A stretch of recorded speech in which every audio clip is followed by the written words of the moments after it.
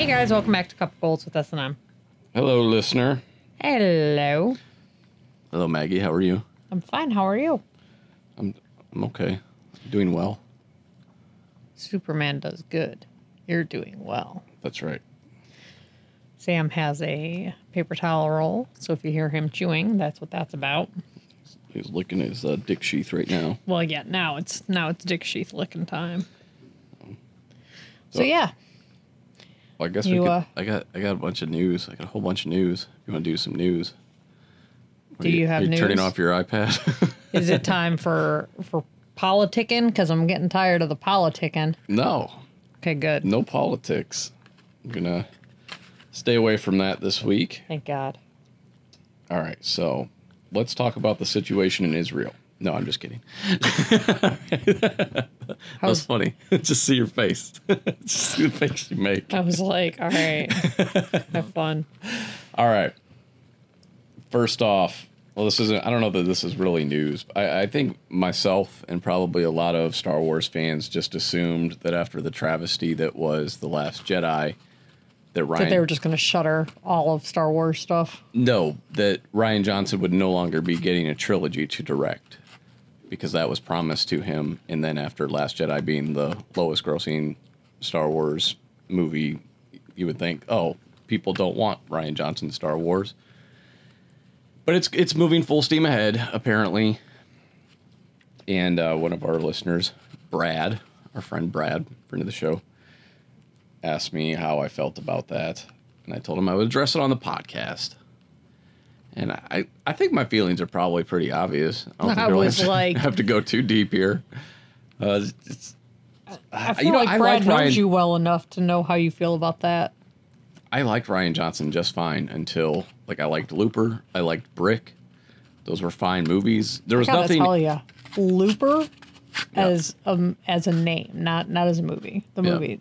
I saw only parts of the movie, and the movie seemed fine for what I saw of it. It's a fine movie. It's nothing. There's nothing in there that reeks of a resume for Star Wars. But Looper, for some reason, I picture it as like Luper, like lupus. Okay. As the name, and it's like I just picture it as like some dude with lupus as the name, as the main character, like Looper. Like it's this dude with lupus. Well, that's horrible. Right? That's how imagine my idea of the movie. It's terrible. So yeah, he's still having his trilogy. He's still gonna be filming it apparently, and it's I just don't know why. Remember when we started the podcast and we used to care about our ums and our uhs and we used to edit them out? And now you're just like, Because sometimes there's nothing else to say other than, that's pretty much how I feel about Rian Johnson's Star Wars. There is a morbid curiosity for me with this stuff, though, and I will most likely go see it. Who did Solo? Who directed it? That was a whole thing. Who's the Rian Johnson of Solo? The director, well, that's kind of convoluted right there. So the guys who directed the Lego movie and who directed Spider-Man Into the Spider-Verse were originally the directors. I always confuse it. It's like Phil Lord and Christopher Miller, or Christopher Lord and Phil Miller. I always get their names confused. I don't know what you're saying. So those guys who have directed successful movies, Lego movie, Spider-Man Into the Spider-Verse. Yeah. Funny, good movies, enjoyable movies. They were in charge of it pretty right up until the end, and then they brought Ron Howard in to finish it up. They fired them and brought in Ron Howard to finish Solo. And I guess they refilmed some stuff, some scenes. So I don't know the full story because they haven't really disclosed it. But Lucasfilm, what's her face, Kathleen Kennedy wasn't happy with their direction, and so she brought in Ron Howard to finish filming Solo. Okay. So I don't know if it would have been better. The rumors, the stuff I read, I liked Solo. Yeah, I thought it was a solid flick. It was an enjoyable flick. But the stuff on the internet was that they were trying to make it too comedic, which I don't think that would have been bad. Dude, I can see that. I mean, like, I believe that because the Lego Movie and Spider-Verse. Spider-Verse are But funny, both those movies have heart, though. and they're both really good. Yeah. I like So the Lego Movie. I feel like that might have been a mistake. Kind I of mean, like it's no pulling, Lego Batman, but it's kind of similar to when they pulled Edgar Wright off of Ant-Man. I think that was a huge mistake. And Ant-Man movies are enjoyable, but imagine an Edgar Wright Ant-Man movie. yeah, that. I mean, that guy is a directorial genius. Like, he's never done anything bad. Speaking of which, let's stop recording and go watch Scott Pilgrim. No. Like, bye. So yeah, my thoughts on Rian Johnson's trilogy still proceeding are basically I just don't understand it. I don't think anybody's clamoring for it. It just seems like more bad decisions from Lucasfilm. That they're pretty much the opposite of what's going on at Marvel Studios over at Lucasfilm. Just every Marvel Studios idea seems to work out and be a win for them. And Lucasfilm, I know I've said this 100 times, but the people up top don't get Star Wars is what it comes down to. They don't know what they have other than a big money maker. And they don't have respect for the original movies, period. And I think we're just going to keep seeing the fallout from that. That being said, can't wait to see Rise of Skywalker this December. I'll be first in line because I am nothing if not a hypocrite. And I got to get my Star Wars, man. You know of any Star Wars dealers out there? Because I don't know of any. There's nobody else. It's just Lucasfilm right now. That's the name in Star Wars. So that's where I go for my Star Wars because I need my Star Wars. Jesus. I know I have a problem. I know. I don't know what to tell you, but I need my Star Wars, and I will watch that whole franchise just keep going down in flames until the very end. All right, on to other news. You may remember I mentioned that Neil Blomkamp was directing a new RoboCop movie. Yup, I remember that. Okay. Sure Clearly do. you do not. Neil Blomkamp, the director of District 9 and Chappie and Elysium. He's a good sci-fi. Elysium? Elysium? Okay, I don't know. Elysium? That's what it looks like to me. Elysium. Okay. Elysium? That's we got it. We got I it. just don't know. Anyway, he was going to be directing a sequel to the original RoboCop. Mm-hmm. And he was going to be using the original suit and all this stuff, and it was all very exciting. And just recently he said he is off that movie because he wants to film some horror movie he's making. But MGM is still moving ahead with RoboCop, but they haven't announced who is going to be directing that. So this could be good news, could be bad news. Because I like Neil Blomkamp, but again, I don't think he's done anything amazing. I like a lot of his ideas. And Elysium or Elysium? He's done one of pick those. one. Yeah, I don't. He's done one. Don't really care. Doesn't matter to me how you pronounce it. Oprah. So yeah, MGM's moving full steam ahead. They want to get this RoboCop sequel made. So hopefully, whoever comes on has at least the same excitement for the original that Neil Blomkamp had. You could tell he really wanted to do a service. Now, I don't know what's with this guy because he was also supposed to direct. What's with this guy? He was supposed to direct an Alien movie that was going to be a sequel to Aliens. It was going to go, Aliens, and then skip all the shitty Alien movies, right? Then he was going to do even more Aliens. And he pulled out of that as well. So I don't know if he's just like unreliable. Or if he just gets really excited about stuff and is like, you guys, I'm going to do this. Yeah, he was also supposed to direct a Halo movie. Oh. That never happened either. He did a short based on Halo. Or maybe he just announces things too soon before like they're actually solid. I think there's something else going on. I don't think, because nobody comes out and disputes what he says. Nobody's like, hey, we haven't hired this guy. Calm down, bro. I think he just... I don't know if he, like I said, if he's unreliable or maybe people don't like the direction that he ends up choosing to go. But it's just weird that it never seems to work out with these big franchises for him. I'm curious to know what happens that he's lost Halo, Alien, and RoboCop now. Those are 3 franchises I would love to work on, you know? Next week we're going to be reporting Neil what's his name? Blomkamp? Neil Blomkamp. You're going to report that he's Jesus. killed himself because he just can't seem to land a major franchise. But he does land them though. Nah, he Clearly lands does. Elysium. Elysium. No, those are the movies I think he's too headstrong and he likes doing his own thing because he wrote and directed all those movies, or he had something to do with the writing. I'm not sure, 100% sure if he wrote them, but he's needs like one to of those write fiercely names. independent guys. Names that are easier to pronounce. Blomquist? Blomkamp. Camp? He's African. Like, I mean, he's from South Africa. What does that have to do with it? Like his name, like it's got a, I don't know if he's like Dutch or what, but We've lost the thread. Like, what are you talking about? I don't know the origins of Blomkamp. I don't know where that name comes from. That doesn't help me remember it. Like, him being African doesn't have anything to do. No, I'm not saying so you remember. I'm saying that he has a last name like that he's a South African. He's South African? Yeah. Please, no, it doesn't say anything about the history of his name. Sorry. Okay. Here's a tweet though. Yeah, he's just 4 days ago. Off RoboCop, shooting a new horror thriller, and MGM can't wait. They need to shoot RoboCop now. Excited to watch it in theaters with other fans. That's okay. Yeah. All right. Well, I guess I don't care. Anyway, here's the big news. Here's the good news that I just got announced. So there's a really big Masters of the Universe convention this weekend.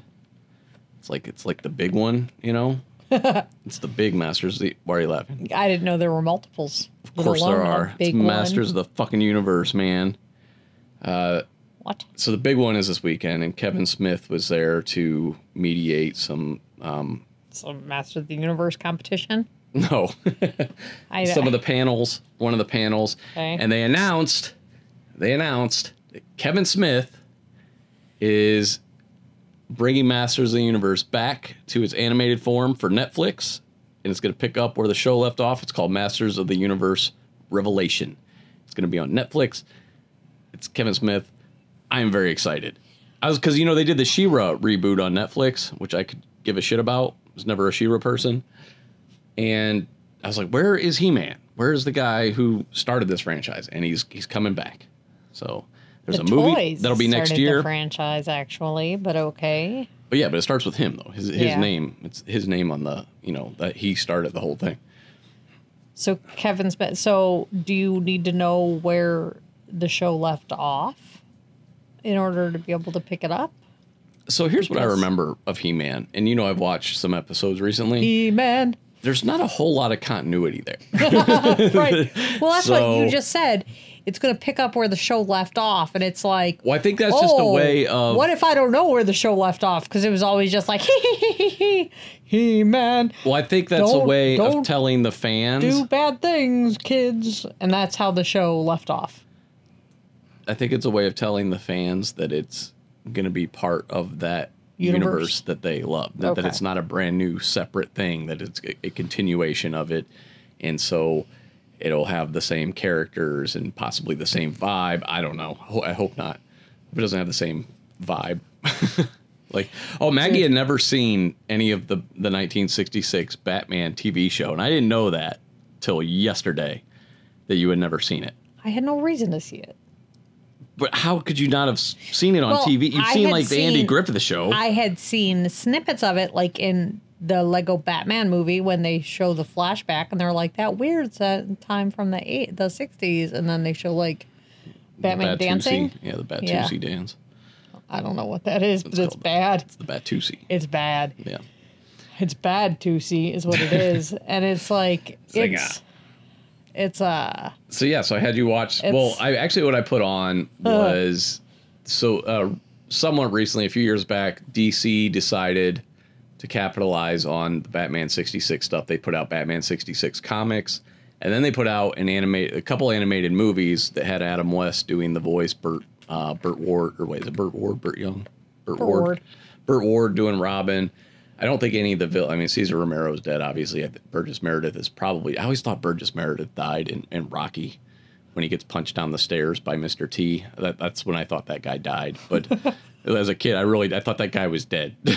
Like You're like, yeah, he was punched down the stairs by Mr. T, so right, he's dead now. I was a little kid. That was one of those movie deaths where I was just like, oh, that guy's dead. You don't survive a punch by Mr. T. Like that's not punched to death. That was very realistic in my estimation at the time. Yeah. You know how Imagine it my is. surprise when he showed up in like Grumpy Old Men. But Like, Crowley is on a hunt. He is just sniffing around the house. so we started watching this animated thing, and you were very confused by it. Yeah, I was like, what's happening? Is this meant to be terrible? You didn't understand the campy tone at all. Well, that's because, like, I think so little of your shit that I can't tell when it's meant to be terrible. Why do you think so little of my stuff? Because you seem to enjoy about 99.9% of it. So why would you have that opinion? Well, because, for example, when you watched Hush, you kept telling us how wrong we were, and then we were right. Oh, you want to get into the spoilers for the Batman Hush thing? No. We're going to get into spoilers for Batman Hush. I don't. So Batman Hush was a storyline from like the mid 2000s in the comic books. It spanned over 12 issues of Batman and Detective Comics. And I read it at the time, and I knew who Hush was from the comics. So then, Hush fast is forward to apparently now, a person, by the way. Yeah, Hush is this new villain they introduced. Well, they changed the identity of Hush. I'm actually not going to reveal who it is. I'm just going to tell you, if you know who Hush is from the comics, that is not who Hush is in the animated adaptation of the comics. They completely changed his identity, and I don't really know why. It wasn't for the better, but it wasn't necessarily for the worse. Crowley is just 4x4 and over me, ran into my mic. Crowley, please lay down. So they changed his identity, and you and Mason were... And Logan. All of us. Yeah, everybody's like, oh, so Hush is so-and-so. And I'm like, no. Yeah, and he's telling us how stupid we are. And like, nope, never said anybody was stupid. And he's all like, you're all a bunch of morons. Nope. And I can't believe you guys are so dumb. Never issued any insults whatsoever, actually. And I just said that I was waiting for the final reveal because I was like, no. It's like a bunch of dummies. And he's clearly dropped a toy down there. Can you pick it up? Or he's going to growl the entire time. So... we're watching this, and they're all like, this is clearly who Hush is. Here are all the clues you would possibly need. Here are 3, for example.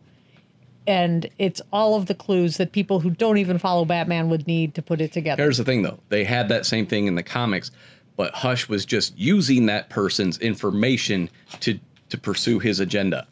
So that's why I was waiting for the big reveal. So all 3 of us are like, okay, well, this is clearly who Hush is. And Sean's like, no, you guys are a bunch of morons. I can't believe you're my family. And we're all like... Why would you say that? It's not funny. I don't talk to you guys like that. Sean never talks to us like that. But for the sake of the way I tell stories, we're going to say he does. And that's why I think so little of his shows, because... So because of a show we watched yesterday... And then... It has completely dashed your opinion. But then immediately following, you put on this garbage Batman version. So I'm like, are all your shows just total trash? I don't understand. Wait, so you think Batman Hush was trash? Well, they told us who it was. You told me it was very adult the whole time. It was very adult. They were constantly That's what you were saying the whole time. They were constantly making sex references and sex jokes and sex things. Yeah. They do that in some of the straight-to-video animated stuff now. The whole time they were like Nightwing and vagina the whole time. Harley Quinn in one of them. That's not appropriate. For who? Animation. I don't know. Yeah, because South Park doesn't exist. Right?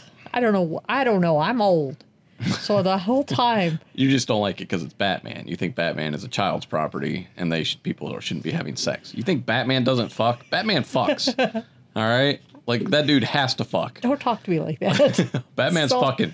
This is all very inappropriate. Getting his fuck on for real. I don't like it.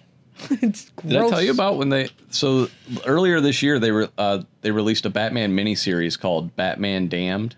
Batman fucks. That's what it's called. But you could see Bruce Wayne's penis. Okay, I don't want to talk about this. Yeah, you get to see Bat Dick. Yeah. No. Like, I don't like this. I'm out. Like, Yes, ma'am. But the whole thing, gross. All right, so I'm very excited about new Masters of the Universe. Maggie would have, I don't know where she would be without my taste, actually. She would have never have seen Scott Pilgrim. You probably would have never seen, you probably wouldn't know Edgar Wright at all. You wouldn't have seen Shaun of the Dead or any of those movies. You wouldn't probably care about the Marvel Universe. I'd still have been just pretending to have seen The Matrix. Right. You wouldn't have seen any of the Star Wars movies. Like, good I would Lord. have been fine. That was fine.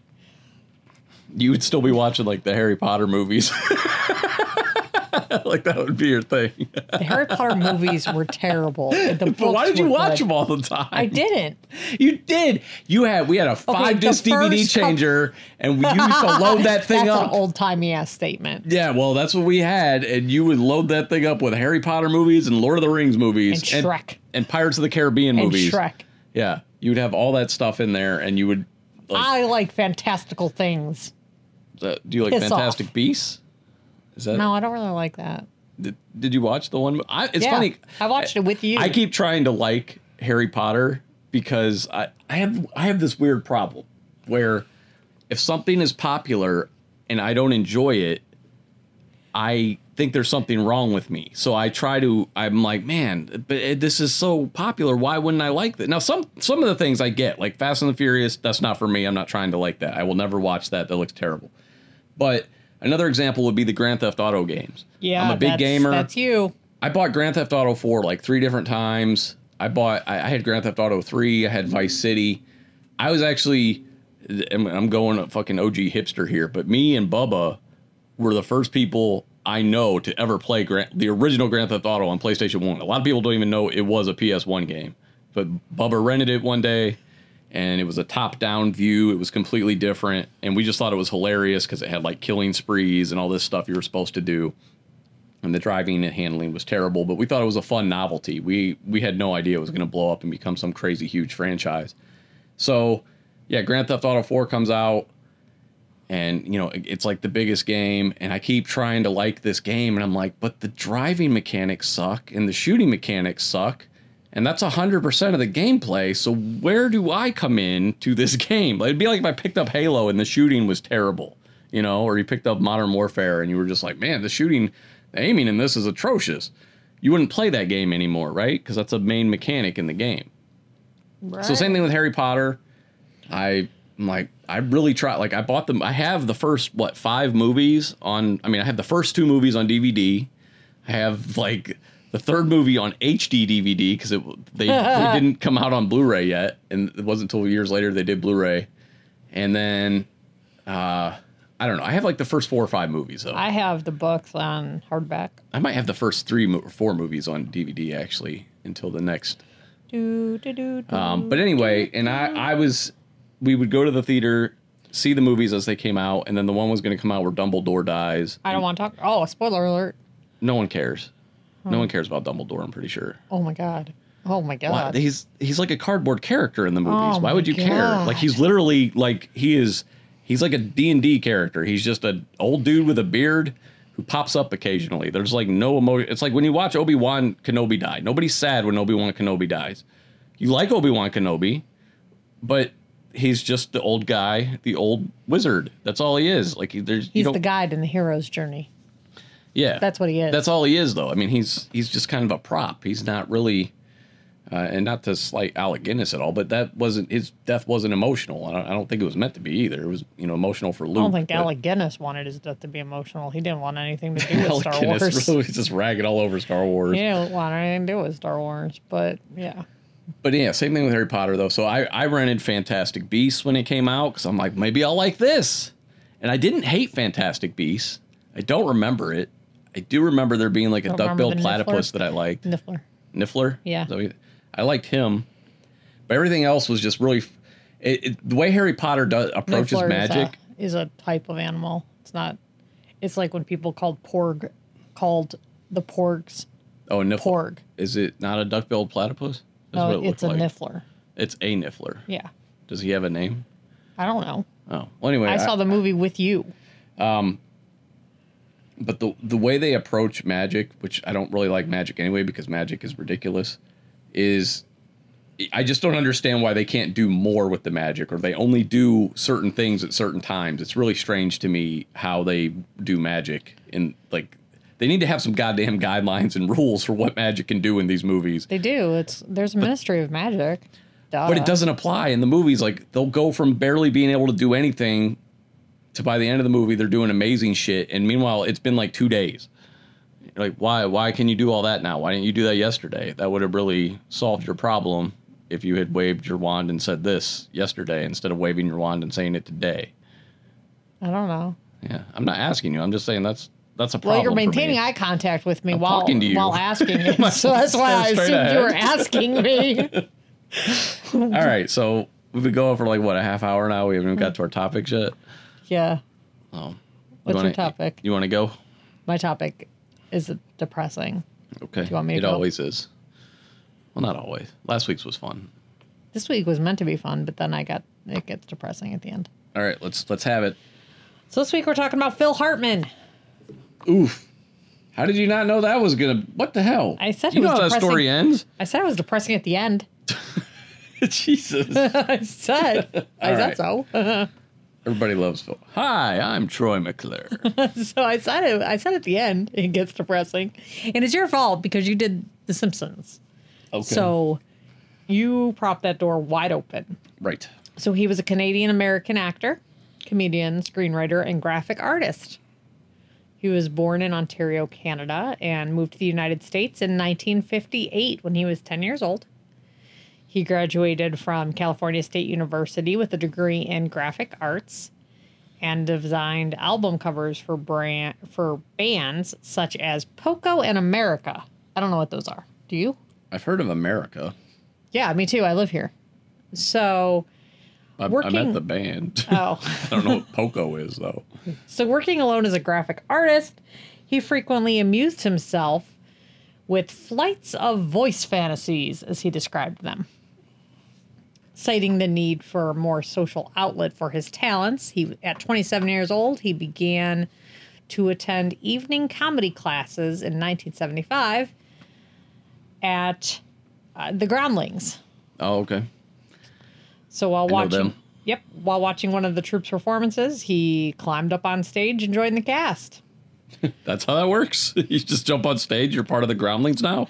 And that's when he joined the classes by, like, he paid for it by redesigning the logo and all the merchandise because that's what his degree was in. Smart. Yeah. So there he met Paul Rubens and helped develop Pee Wee Herman. Nice. He then co-wrote Pee Wee's Big Paul Adventure. Rubens would be a good topic. Go ahead. I bet. You think, though? You can go do Paul I Rubens. like Paul Rubens. Go for it. So he made recurring appearances as Captain Carl on Rubens' show, Pee Wee's Playhouse. Rubens and Hartman made cameos in the 1980s film Cheech and Chong's Next Movie. Although he'd considered quitting acting at the age of 36 due to limited opportunities, the success of Pee Wee's Big Adventure brought new possibilities, and it changed his mind. After a creative falling out with Rubens, Hartman left Pee Wee Herman's project and pursued other roles. After appearing in the 1986 films Jumping Jack Flash and Three Amigos, which I love. I love Three Amigos. Hartman successfully auditioned for the NBC variety show Saturday Night Live. It's funny to hear it called a variety show, That's what it is. but it's a sketch show. It's a variety show. Yes, there is music. So It's called a variety show. that's so weird. He told the LA Times, I wanted to do SNL because I wanted to get the exposure that it would give me. Yeah. Like, okay. He wanted to ultimately write movies for himself. Ah. In the 8 seasons with the show, he became known for his impressions. He performed over 70 characters. His favorite character was Eugene, the anal retentive chef, which I don't remember. No, I do not remember that guy. I remember Unfrozen Caveman Lawyer. Yes. His other impressions included Frank Sinatra, Ronald Reagan, Ed McMahon, Barbara Bush, Charlton Heston, Phil Donahue, and Bill Clinton, which Yes. was his best-known impression. Right. I remember pretty much all those. at SNL, Hartman was nicknamed the Glue, which was a name coined by Adam Sandler, according to Jay Moore's book, Gasping for Airtime. Yeah. However, according to the biography of Hartman's life entitled You Might Remember Me, The Life and Times of Phil Hartman.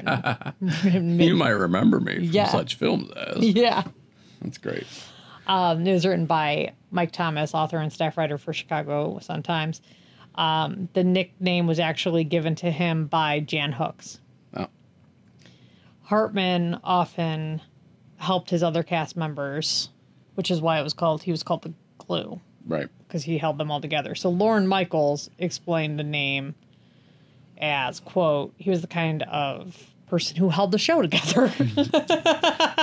You know what? I'm not trying to brag, but I extrapolated that pretty quickly. As soon as you said he was the glue, I didn't were think they were like- like, you know what? You remind me of horse hooves. Like that's know not what what? popped in my head. You look a lot like Spooge.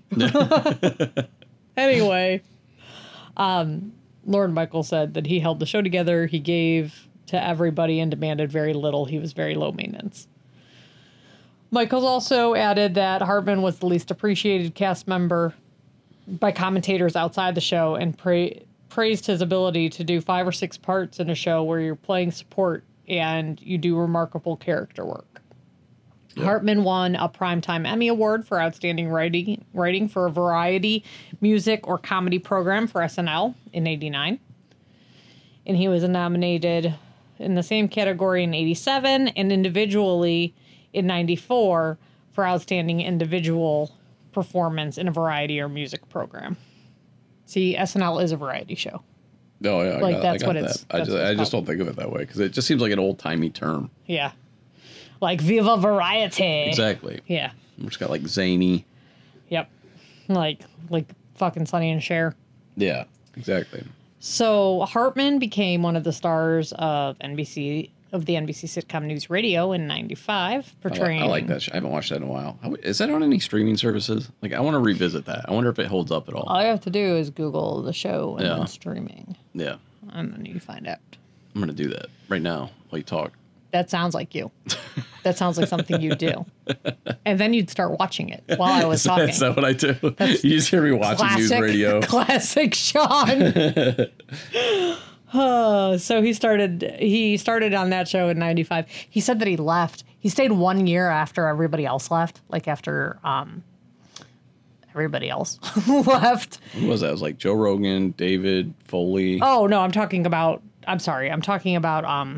he stayed 1 year on SNL after everybody else left because he was promised by NBC if he stayed one more year, they would give him his own variety show. Oh. Well, then this isn't in my notes, but this is stuff I read. Well, then the variety show format tanked in that year. So he left and started on Simpsons, doing Simpsons voices, and then got News Radio. Oh, okay. But I'll go to Simpsons after I do News Radio.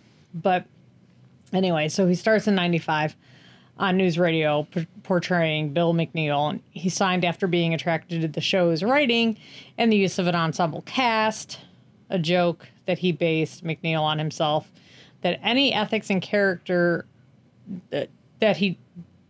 joked that he based McNeil on himself with any ethics and character removed. Hartman made $50,000 per episode. Nice. And although the show was critically acclaimed, it never really did well in the ratings, and cancellation was a regular threat. After completion of the 4th season, Hartman commented, "We seem to have rather limited appeal. We are on the edge here, not sure if we're going to be picked up or not." Kind of like 30 Rock. Constant. Yeah. I bet it holds up. Anyway. It probably does. Because Dave Foley, Maura Tierney, Joe Rogan, Hartman. Those are the ones. Stephen Root was on there? Yep. I mentioned him later, so that's how I know. But he added that he was 99% sure the series would be renewed for a 5th season. Hartman had publicly lambasted NBC's decision to repeatedly move News Radio into different time slots, but later That never helps. regretted his comments, saying, "This is a sitcom for crying out loud, not brain surgery."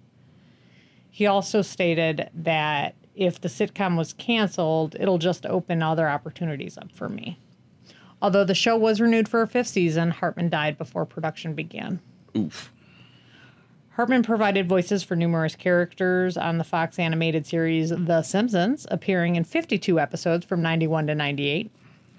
He made his first appearance on the 2nd season, episode Bart Gets Hit by a Car. Although he was originally brought in for a one-time appearance, Hartman enjoyed working on The Simpsons, and so staff wrote additional parts for him.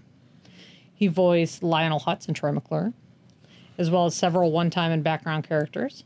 His favorite part was that of McClure, and he often used his voice to entertain audience in between taping episodes of News Radio.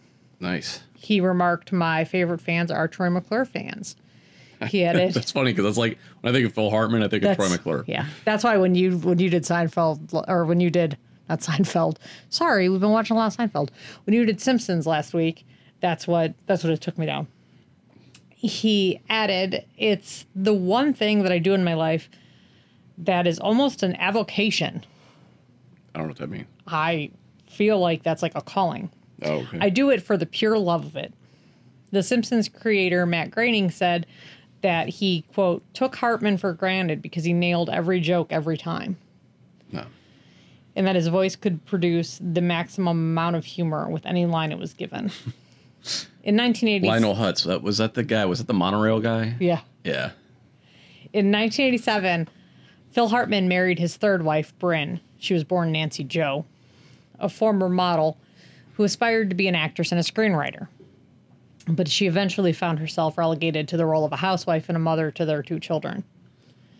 Despite Bryn's growing feelings of discontent, almost everyone of Hartman's close friends believed that Phil and Bryn were happy. Yeah. They seemed happy and they seemed content at parties. They led a pretty low-key, non-celebrity style life, and they had a modest ranch-style home in Encino. Stephen Root, Hartman's News Radio co-star, felt that few people actually knew the real Phil Hartman. This has turned into an episode of Snapped. Just so you're the narrator of Snapped right now. Everyone thought everybody was fine. By all accounts. By all accounts, they were deeply in love and showed great affection for one another. Except for the part where she shot him in the head. But, So, Stephen Root, who is Milton from Office Space. Yeah. He's on Barry now too. He's on Barry. He was in Oh Brother Where Art Thou. Stephen Root said that few people knew the real Phil Hartman. He was one of those people who never seemed to come out of character. But nevertheless, he gave the impression of a family man who deeply cared for his children. The reality was that the marriage had its difficulties. Bryn reportedly felt intimidated by her husband's success and was frustrated that she could not find any of her own.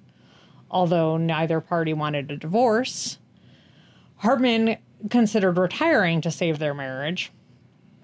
Wow. He tried to get Bryn acting roles, but she became progressively more reliant on narcotics and alcohol, entering rehab several times. That's not a good thing. That's a bad thing. Like, that can alter your judgment. Bum, bum, bum. This is foreshadowing. Do go on. Because of his close friendship with SNL associate Jan Hooks, Bryn joked on occasion that Hooks and Hartman were married on some other level. Also not good. Bryn had purchased several handguns and had placed them around their Encino home. Like you do.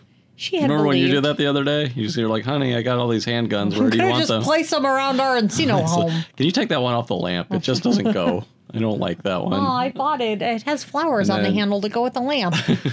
So anyway, she believed they needed protection from their crazy celebrity stalkers.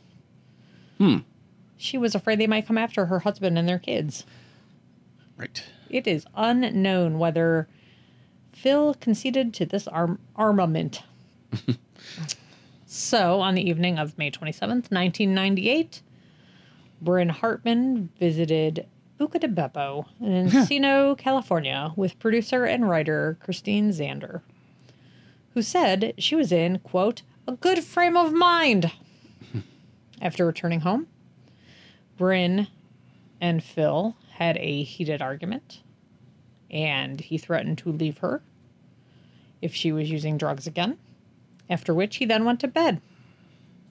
Between 2 and 3 a.m., Bryn entered the bedroom where she crept up beside her sleeping husband, who was wearing a purple t-shirt and boxer shorts with cartoon dachshunds on them from the Gap.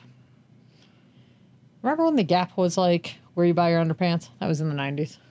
No. Oh, yeah, you didn't do that, but other people did. Oh. She placed the gun near his head and face, and she pulled the trigger several times, striking him once between the eyes, once in the throat, and once in the upper chest. Wow. She was intoxicated and had recently taken cocaine. Their 2 children were asleep in the house. Jesus Christ. Didn't she kill herself? Then she left. Wow. I thought The she children in the house and everything. So she drove to the home of her friend Ron Douglas's, and she confessed to the killing. But he didn't believe her. Right. So the pair drove back to... What are you on about? like, Come on now. like, come on, Phil's fine. So the pair drove back to the house in separate cars. And on the way back, Bryn called another friend and confessed again. Upon getting to the house, and Douglas saw Phil's body and called 911 at 6:20 a.m. Police arrived and escorted Douglas and the Hartmans' 2 children from the premises, by which time Bryn had locked herself in the bedroom and committed suicide by shooting herself in the mouth. I thought she killed herself.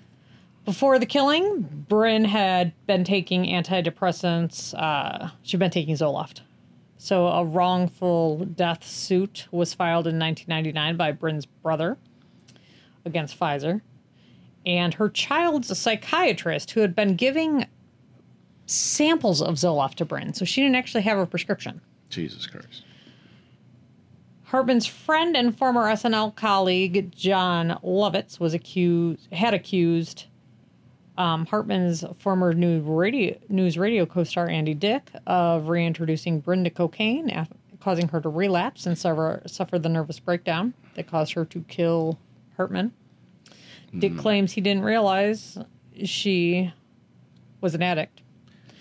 In 2006, Lovitz claimed that Dick had approached him at a restaurant and said, "I put the Phil Hartman hex on you. You're the next one to die." Oof. Lovitz responded by twice pushing Dick into the bar. And the following year at the Laugh Factory Comedy Club in Los Angeles, Lovitz and Dick had a further altercation. Can't you call him Andy Dick? Andy Dick asserted that he was not at fault in relation to Phil Hartman's death. Bryn's sister Catherine and brother-in-law Mike raised Hartman's 2 children. Hartman's will stipulated that each child would receive their inheritance over several years after they turned 25. Phil Hartman's estate was $1.23 million. In accordance to his will, his body was cremated and his ashes were scattered over Santa Catalina Island's Emerald Bay.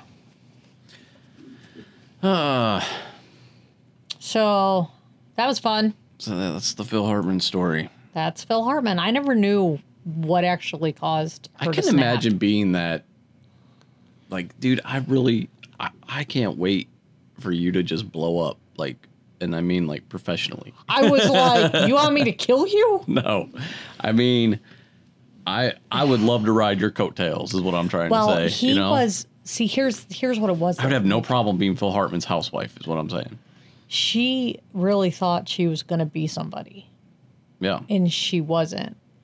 And then she was such an addict. And he was like, you can't be an addict anymore. And she was like, so I can't be an actress or an addict? She just sounds like, she sounds like a like shit person, basically. Yeah. She was self-absorbed, didn't appreciate what she had. The kids were 6 and 9. Ugh, Yeah. couldn't imagine. Yeah. Yeah, that's all horrible. Yeah.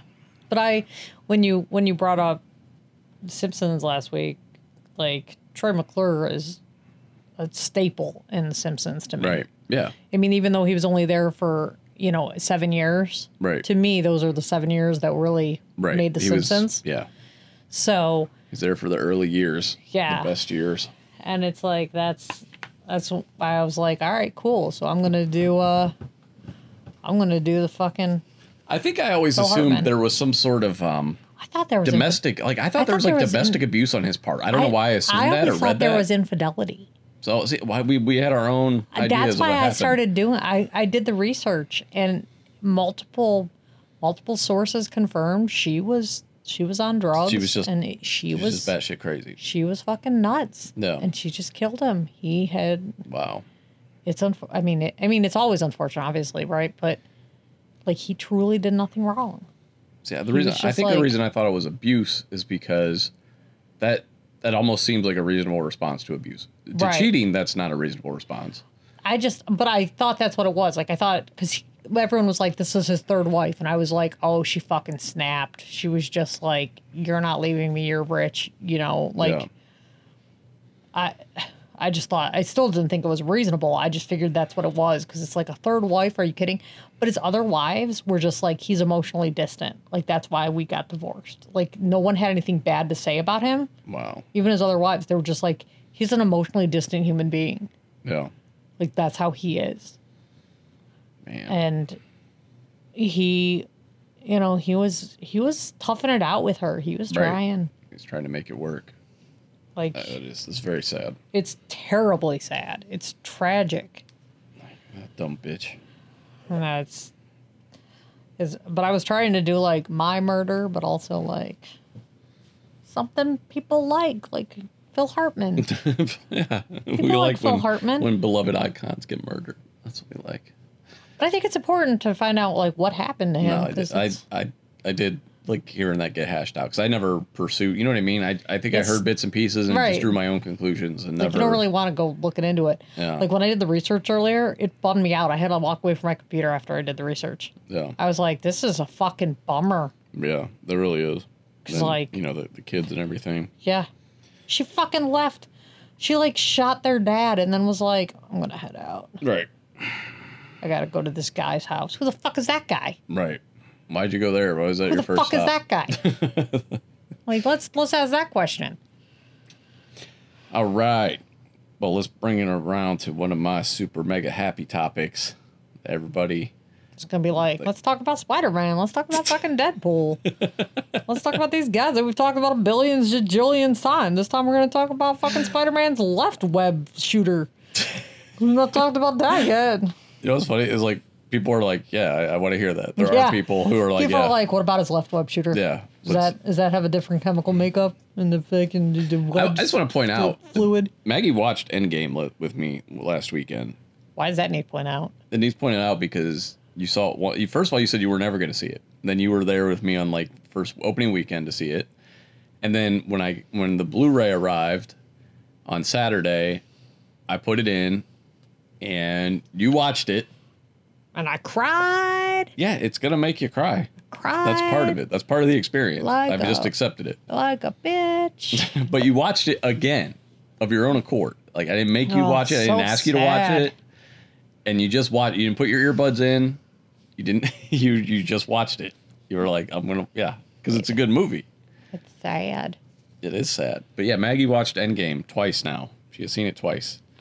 And at some point, I'm gonna do an Infinity War Endgame back-to-back viewing. I don't know, man. You really don't like watching Vision die either. That one bothers you. Anyway, yeah, Maggie watched Endgame twice. I just wanted to put that out there. Like, you've ruined my life, and he's all like, I don't even know who you are. And she's like, you will. That's a great scene. Oh my god. So many great scenes. All right.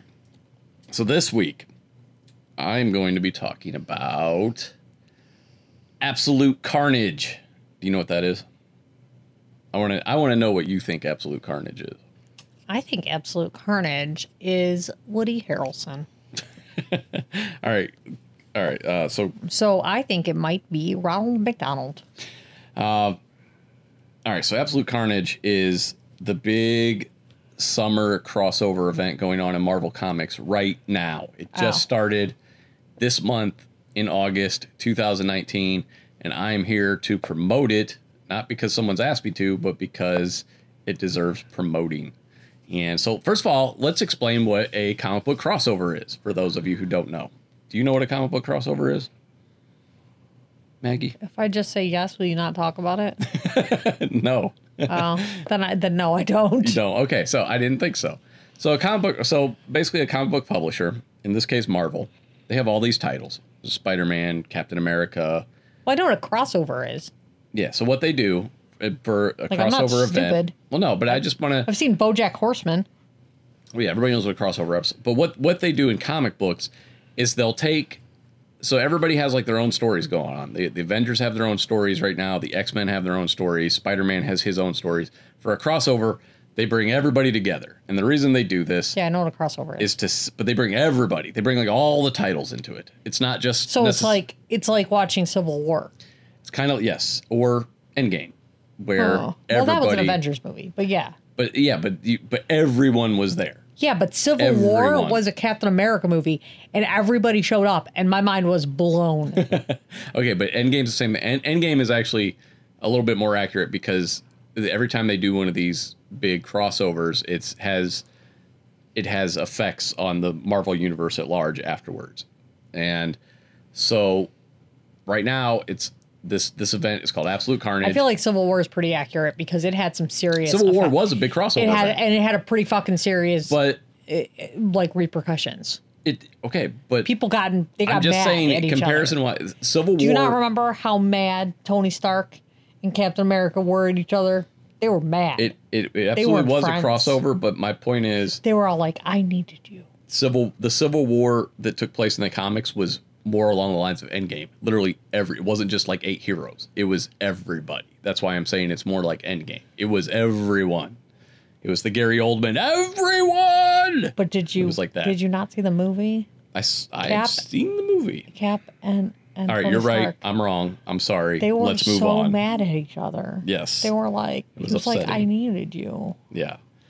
Like single tear. Yeah, I remember. It was And the now saddest they're moment like, in movies oh my since God. like Terminator 2. I don't want to talk about this. All right.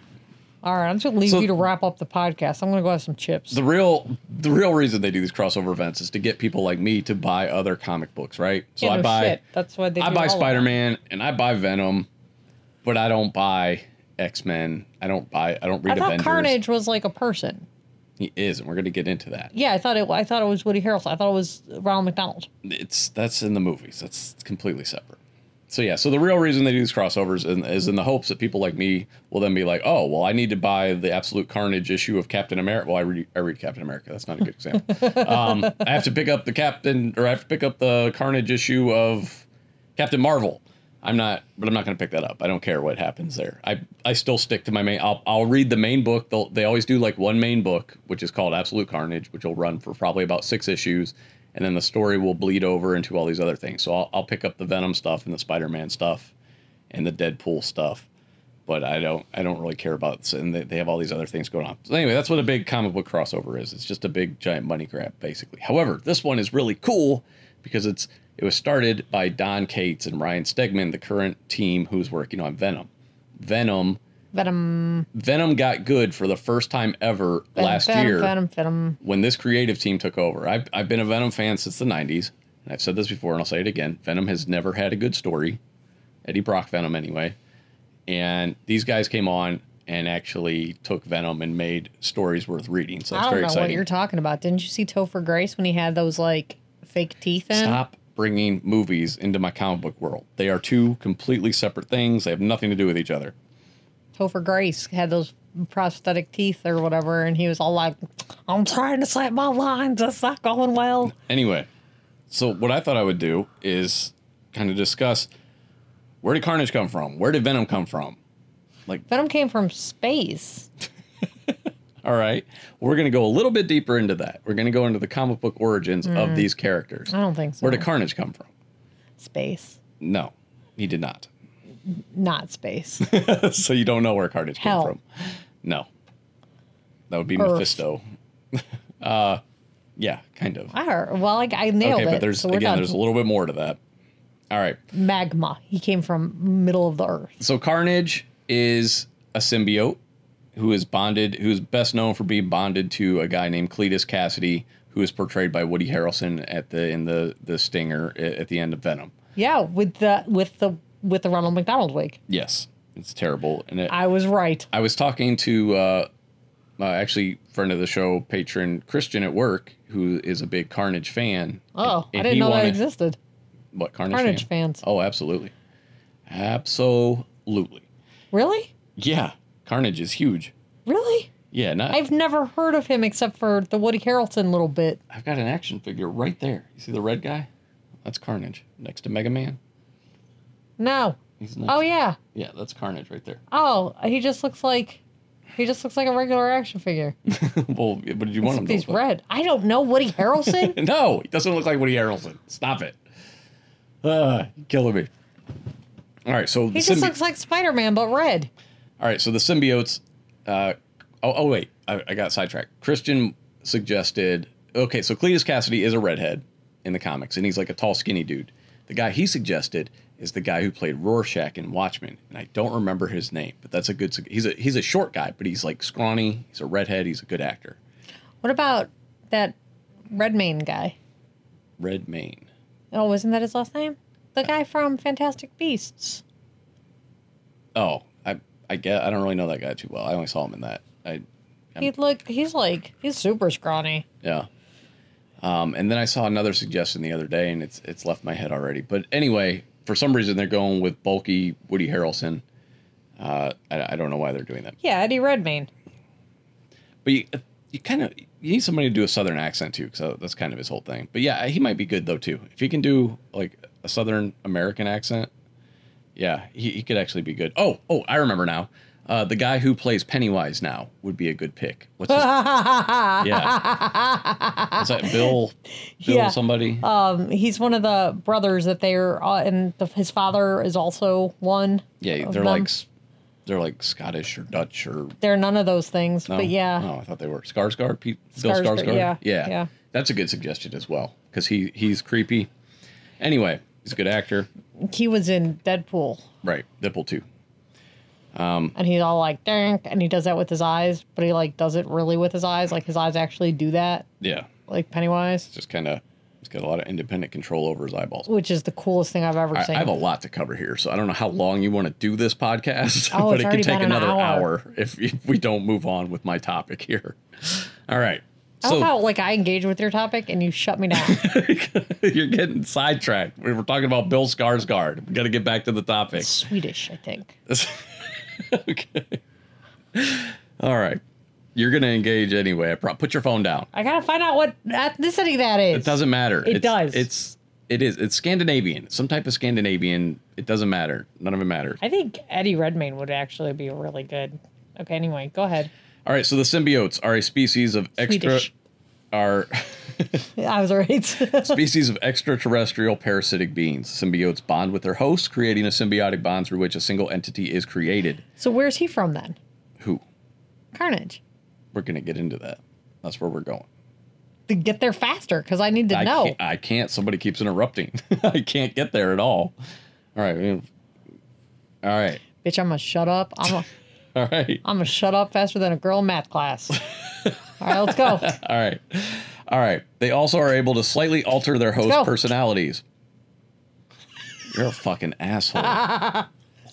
Like, can I do my thing, please? I don't know, can you? There are people who want to hear this. I want to hear it. Well, this isn't helping. Well, I was trying to get you to speed up. I'm not going to speak. I'm not going to read any faster.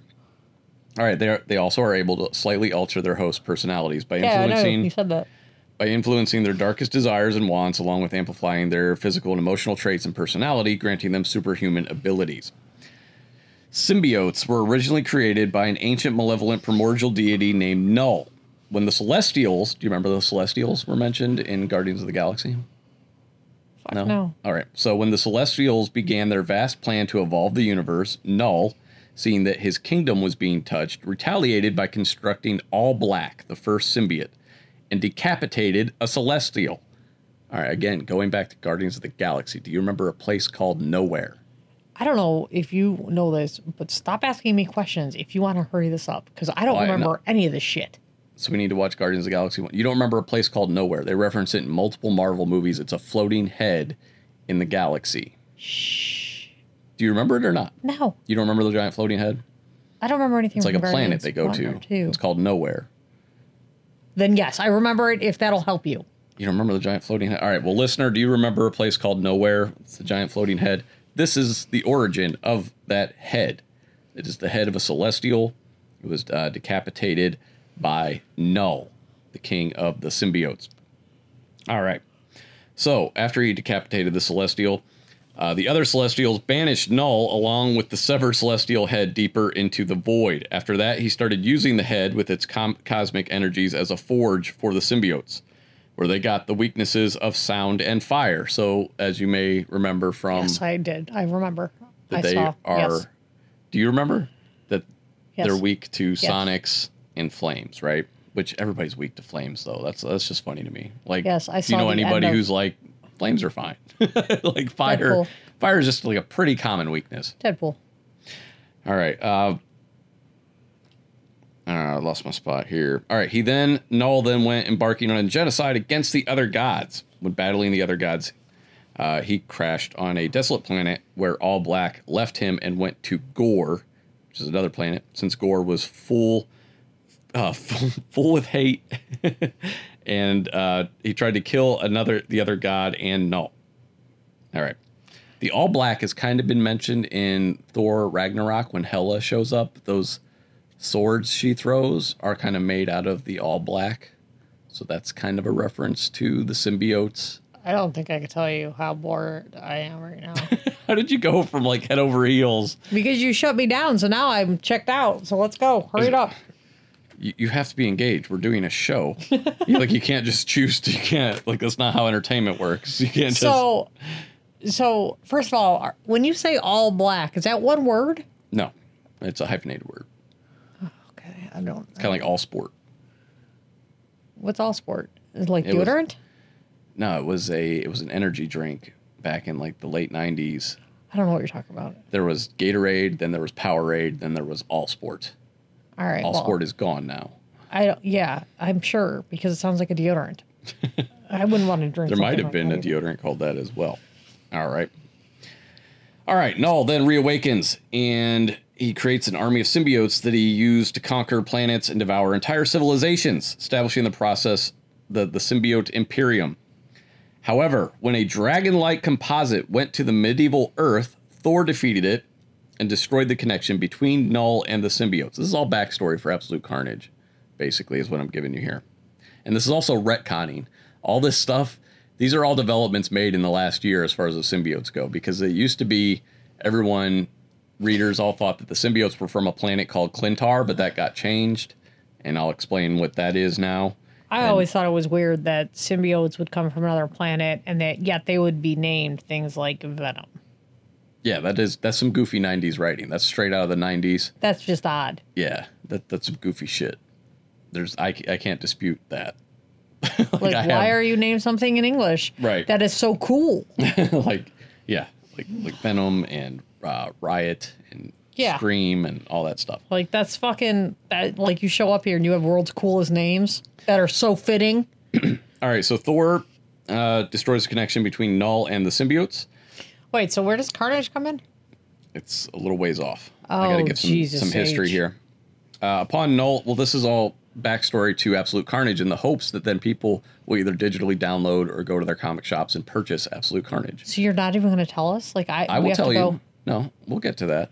Oh, But, so- but this is all important stuff as far as the symbiotes go. Because they don't give a lot of history of the symbiotes in the movies. People haven't seen much. We just know it's from space. That's all we know from the movies. Venom. They come in from space. Yeah, but aren't you curious where No. these little amorphous blobs come from? Not at all. Well, I am. So They- we're going to keep talking about They it. came in on J. Jonah Jameson's son's AirPod thing. John Jameson. John. Yeah, they just killed him. He's supposed to be a werewolf. Why did they kill him? That's weird. Because werewolves aren't a thing. But Venom's a thing, so werewolves could be a thing. Venom's not a thing either. That's a weird thing to do. You know what? That's where I'm planting my flag. No werewolves. No werewolves. Gotcha. All right. So upon Null's severed connection to the symbiotes, the symbiote hive mind began to explore notions of honor and nobility as they bonded to benevolent hosts. The symbiotes subsequently rebelled against their god, imprisoning him at the heart of an artificial planet in the Andromeda Galaxy they called Clintar, which is their word for cage. Ashamed of their dark past, the symbiotes of Clintar desire to spread and maintain peace throughout the cosmos by seeking out worthy hosts from various species in order to create an organization of noble warriors. However, these altruistic goals were imperfect, as the Clintar symbiotes could be corrupted by hosts with harmful chemical imbalances or problematic personality attributes, turning them into destructive parasites who would spread lies and disinformation about their own kind in order to make other people's fear and hate the symbiote species as a whole. So this is kind of the retconning stuff I'm talking about. So everybody thought that, but Clintar is actually, it means cage, and this cage is actually composed of symbiotes to imprison Null. Mm-hmm. All right. That's what I thought. So the first appearance of a symbiote in the Marvel comic universe was in Amazing Spider-Man number 252. Also, so it appeared in 3 books in the same month, because all 3 of these books came out the same goddamn month in May of 1984. Amazing Spider-Man 252, Spectacular Spider-Man number 90, and Marvel Team Up number 141. And this is where Spider-Man brings one home to Earth after the Secret Wars, which the Secret Wars were ongoing, and that wasn't explained until later, where he got this costume until Secret Wars 8, which didn't come out till months later. All right. The concept for this all-black costume, which is what the Venom symbiote, this is the original symbiote in the comics, was basically Venom, right? The black suit, Spider-Man. Concept was created by a Marvel Comics reader, and Marvel purchased the idea from him for $220. Yeah. Your face. That's not enough. Yeah, right? That's not enough dollars. Well, that's the thing, though. You don't know. Here's, dude, if Marvel gave me $200 for anything, I'd be ecstatic, right? There are new characters introduced in the Marvel Universe every month. You never know when one of them is just going to fucking take the fuck off.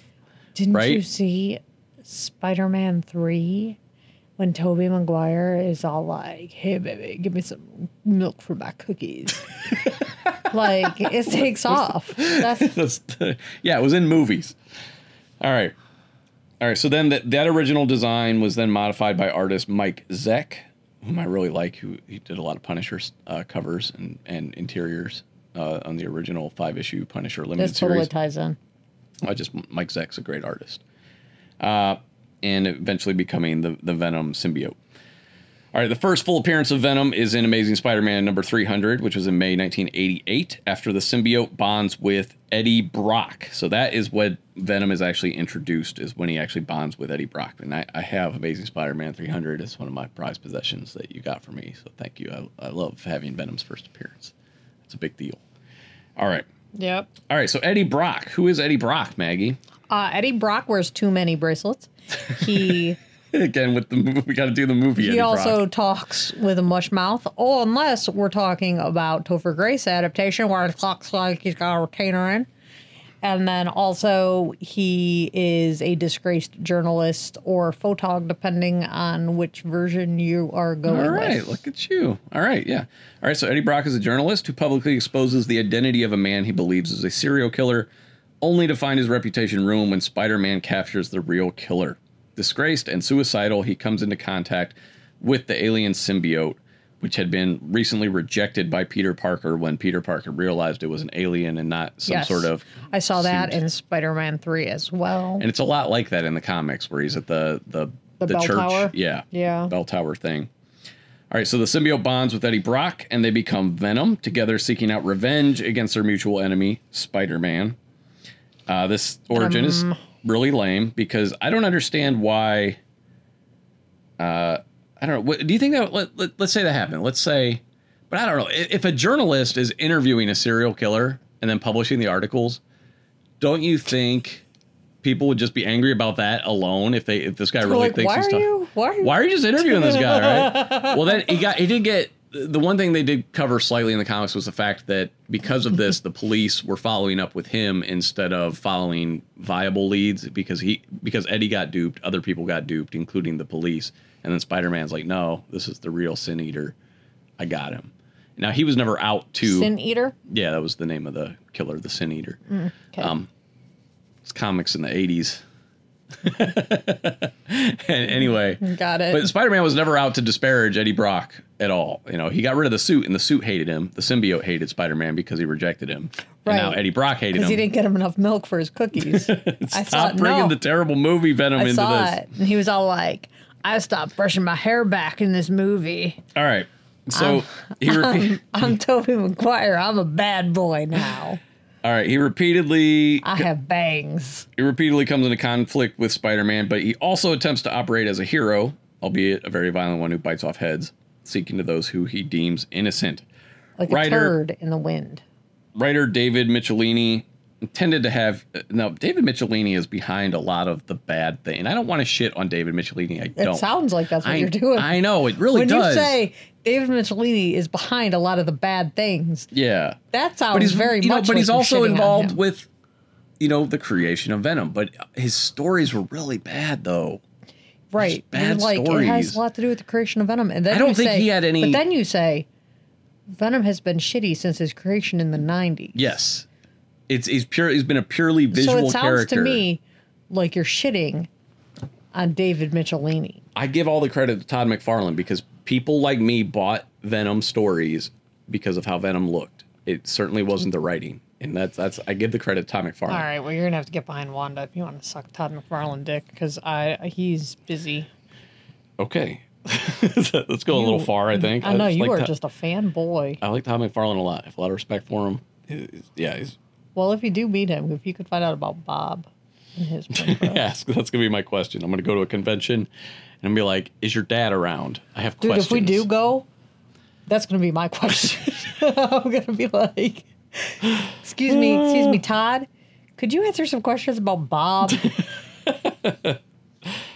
All right, so David Michelinie intended to have Eddie Brock get killed off in Amazing Spider-Man 400 and have the symbiote continue to bond with a series of different hosts, which actually did eventually happen. But people like me want Eddie Brock to come back. He bonded with that dog. That's, again, the movies. And then he bonded with that chick. And he had boobs. No, in the comics, he bonded with, like, Matt Gargan, who is Scorpion. Oh, yeah, Matt Gargan. Yeah. If my last name was Gargan, I would be so put out. I would be, like, changing my name. All right. However, as Eddie Brock and Venom's popularity increased, Marvel would not allow him to be killed. Smart move, Marvel. Michelinie decided to create a new character, a total psychopath who, unlike Venom, had no sense of morality. The human component of Carnage's first host, Cletus Cassidy, was designed by artist Eric Larson, creator of the Savage Dragon. I know who Eric Larson is. Okay. Stop. That's not the first time that you've tried to tell me who Eric Larson is. He's bald. He modeled the character after the Joker, is who Cletus Cassidy is kind of based on. Oh, that explains the clown hair. Yeah. All right, so Cassidy was introduced in Amazing Spider-Man number 344 and first appears as Carnage in issue number 361. As the host of the Carnage symbiote, he is the main villain in the 1993 Maximum Carnage crossover. See what? Is this a crossover episode? But did you hear the name Maximum Carnage? And then this year's is called Absolute Carnage. Absolute. It's a throwback to 93, which is the year I started reading comics, which is really cool. So is it eventually going to become what's this one called? Absolute? Absolute Carnage. So is it eventually going to be Ultimate? Sure. Okay. There was a Minimum Carnage storyline. There was. There was. There's just Carnage just running around. A little bit of Carnage. Carnage just running around going, I'm just fucking shit up a little bit. He's just stealing gum and stuff. I'm just here to fuck with your shit just a tiny bit. Minimum Carnage. All right, so that was a 14-part storyline crossover. What are you laughing at? The Minimum Carnage. That was a thing. That was a thing. All right, so Cletus Cassidy was a severely mentally unstable serial killer who briefly shared a cell with Eddie Brock while Cletus Cassidy was serving 11 life sentences for lots of the murdering. Who are you talking to? What are you doing? Stop it. Put it down. That's super rude. Super rude, bro. This is so unprofessional. We're doing a show. Yeah, but you told me. We're doing a show. But you told me not to engage with you, so I was trying No, to I find didn't. something else I never to said do. that. I said I didn't want to talk about Bill Skarsgård fucking ethnic origins. He's I don't Swedish. care. He's Inga from Sweden. All right, so while they served time together, Eddie broke out, but he left just a little part of his symbiote behind. And that's how Carnage was born. Oh, Carnage is like the son of Venom. oh. Do you think that's? Oh, when he goes to interview Cletus, you think that's what happens? You think that's what happens when he goes to interview him? I don't know. In the cutscene? I love when you get excited, though. This is genuine excitement, by the way. She's not pretending. She actually put this together and is very excited at this notion. Well, that's what happens when I figure things out. Well, because normally what happens is like I figure, oh, so that's where he gets it. But is he red because the guy's a redhead? Is that what I don't understand? Maybe. Oh, is there more to it? I don't know. Because Actually, what I remember, and this isn't in my research, is the difference between Venom and Carnage. And I remember this from the very first issue of Maximum Carnage. Is the Venom or the symbiote like mixes with Cletus Cassidy's blood, and it's like in his bloodstream. Oh, so they can't even right. like it's like hard to remove it from him because it's like if that's why it's red, if he maybe? gets what yeah It's his blood. It's like a blood thing. If his skin gets punctured, it can unleash the symbiote kind of thing. Yeah, you look horrified. Well, yeah, I'm glad that's not real life. Like, That's what I remember. I could be wrong about that. You guys can fact check me on that. But that's how I remember Carnage. Why he's red, because he's mixed with Cletus Cassidy's blood. So you think maybe that's something that happens when he's like, this is a me thing, not a we thing. When at the end of the movie. And that might be how. Venom doesn't. I mean, the symbiote. I don't think it has a desire to. I mean, he's very content with Eddie Brock. I think it was just like an accident that he left behind the symbiote. Then how? Well, in the comics, they share time in a cell together. But that doesn't happen in the movie. So how did he get it in the? I don't know. They'll find a way. I mean, Eddie Brock doesn't get the symbiote. Life. It's what's that? Finds a way. Yeah. All right. So the Carnage symbiote was born with abilities even more singular than those of Venom, due to the fact that it gestated in an environment alien to itself, by gestating on Earth. The alien symbiote endows Cassidy with physical strength greater than that of Spider-Man and Venom combined. Carnage is very, very strong, as well as shape-shifting abilities that allows him to project a web-like substance from any part of his body, including the formation of weapons, and enables him to plant thoughts into a person's head using a symbiote tendril. So he seems kind of Spider-Man-y. Well, that's the thing, is because the symbiote bonded with Spider-Man, he absorbed some of Spider-Man's powers and abilities. Seems kind of Spider-Man's. Yeah, that's why Venom has a lot of, can do the web swinging and all that stuff, because he was on Spider-Man at one point. He was Spider-Man-sies. So why are you trying to promote this? Because I think it's great, and I want people to read Absolute Carnage. I think they'd enjoy it. It was the first issue. Was great. So what's happening in Absolute Carnage? So all right. Carnage is just running in between all these comic books, fucking shit up? Kind of, but it's different. So Carnage has evolved. All right, up until recently, Cletus Cassidy, dead. Carnage, symbiote, dead. I don't even know how they came back because I didn't read that portion. However, there was there's a lot of comics out there. There's a lot of comics. I don't have time to read them. But I did read the Cult of Carnage, where Cletus Cassidy was leading a cult, or Carnage was, and he was ripping people's spines out for some reason. Yeah, and like Fatality. That's the name of the cult. Fatality. But Carnage is a lot different now. He looks scarier. You can't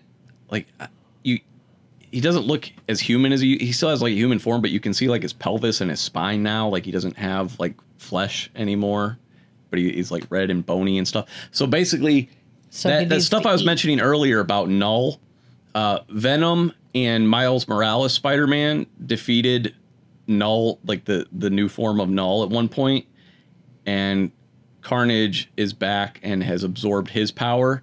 So now Carnage has the ability to turn other people into like his like mini Carnage, well, not mini, but like they're like Carnage now as well. Symbiotes. Kind of like zombie. He's got his own Carnage army now, and he's fucking all kind of shit up. So Venom and Spider-Man have teamed up, and they have some fantastic dialogue in Absolute Carnage because they don't have a great relationship with Venom trying to kill everybody Spider-Man loves all the time in the past and all that. They have a lot of history. Well, yeah, but it's a different Spider-Man, right? Wait, what? It's Miles Morales now. No. You just said Miles Morales Spider-Man. Well, no, that's who helped Venom kill. But when I say Spider-Man, I mean Peter Parker. Oh, because you just said Miles Morales. Well, yeah, Spider-Man. but I always specify Miles Morales Spider-Man. That's the problem with having two people named fucking Spider-Man in the same universe. It's so stupid. It's fucking stupid to have two people with the same fucking name running around. It was one thing when Miles Morales was in the Ultimate Universe, and you could just call him Ultimate Spider-Man. But now you have to say Miles Morales Spider-Man, and then there's Spider-Man. Like, there's always a distinction. So no, Venom and actual Spider-Man are partnered up. And again, part of the storyline, oh man, you really got to read like the last year's worth of Venom comics. They're really good. You find out that the symbiote has been fucking with Eddie's brain and actually implanted false memories. Like at one point he had cancer, but turns out he didn't have cancer. He convinced him he had a little sister, but he never had a little sister. And then, yeah. That's some serious Munchausen by proxy shit. Yeah, and so Eddie Brock abandons the symbiote, but the symbiote comes back and saves Eddie. And, like, it's really good stuff. It's great stuff. But I don't think so. Everybody go buy Absolute Carnage. Don't read fan fiction. Read real comics. That's where it's at. I'll put that out there. I think he's talking to you, SD. That's directed at one person. SD, there's all these wonderful stories out there written by really talented people, and they're actual canon, and they're worth looking into. They're called comic books. Sammy wants some attention, so we. All right, well that's all I got. Pick up Absolute Carnage. Issue 1 is available now. Who cares? You're such a dick. All right, that's everything for today. Thanks for listening. Bye. Bye.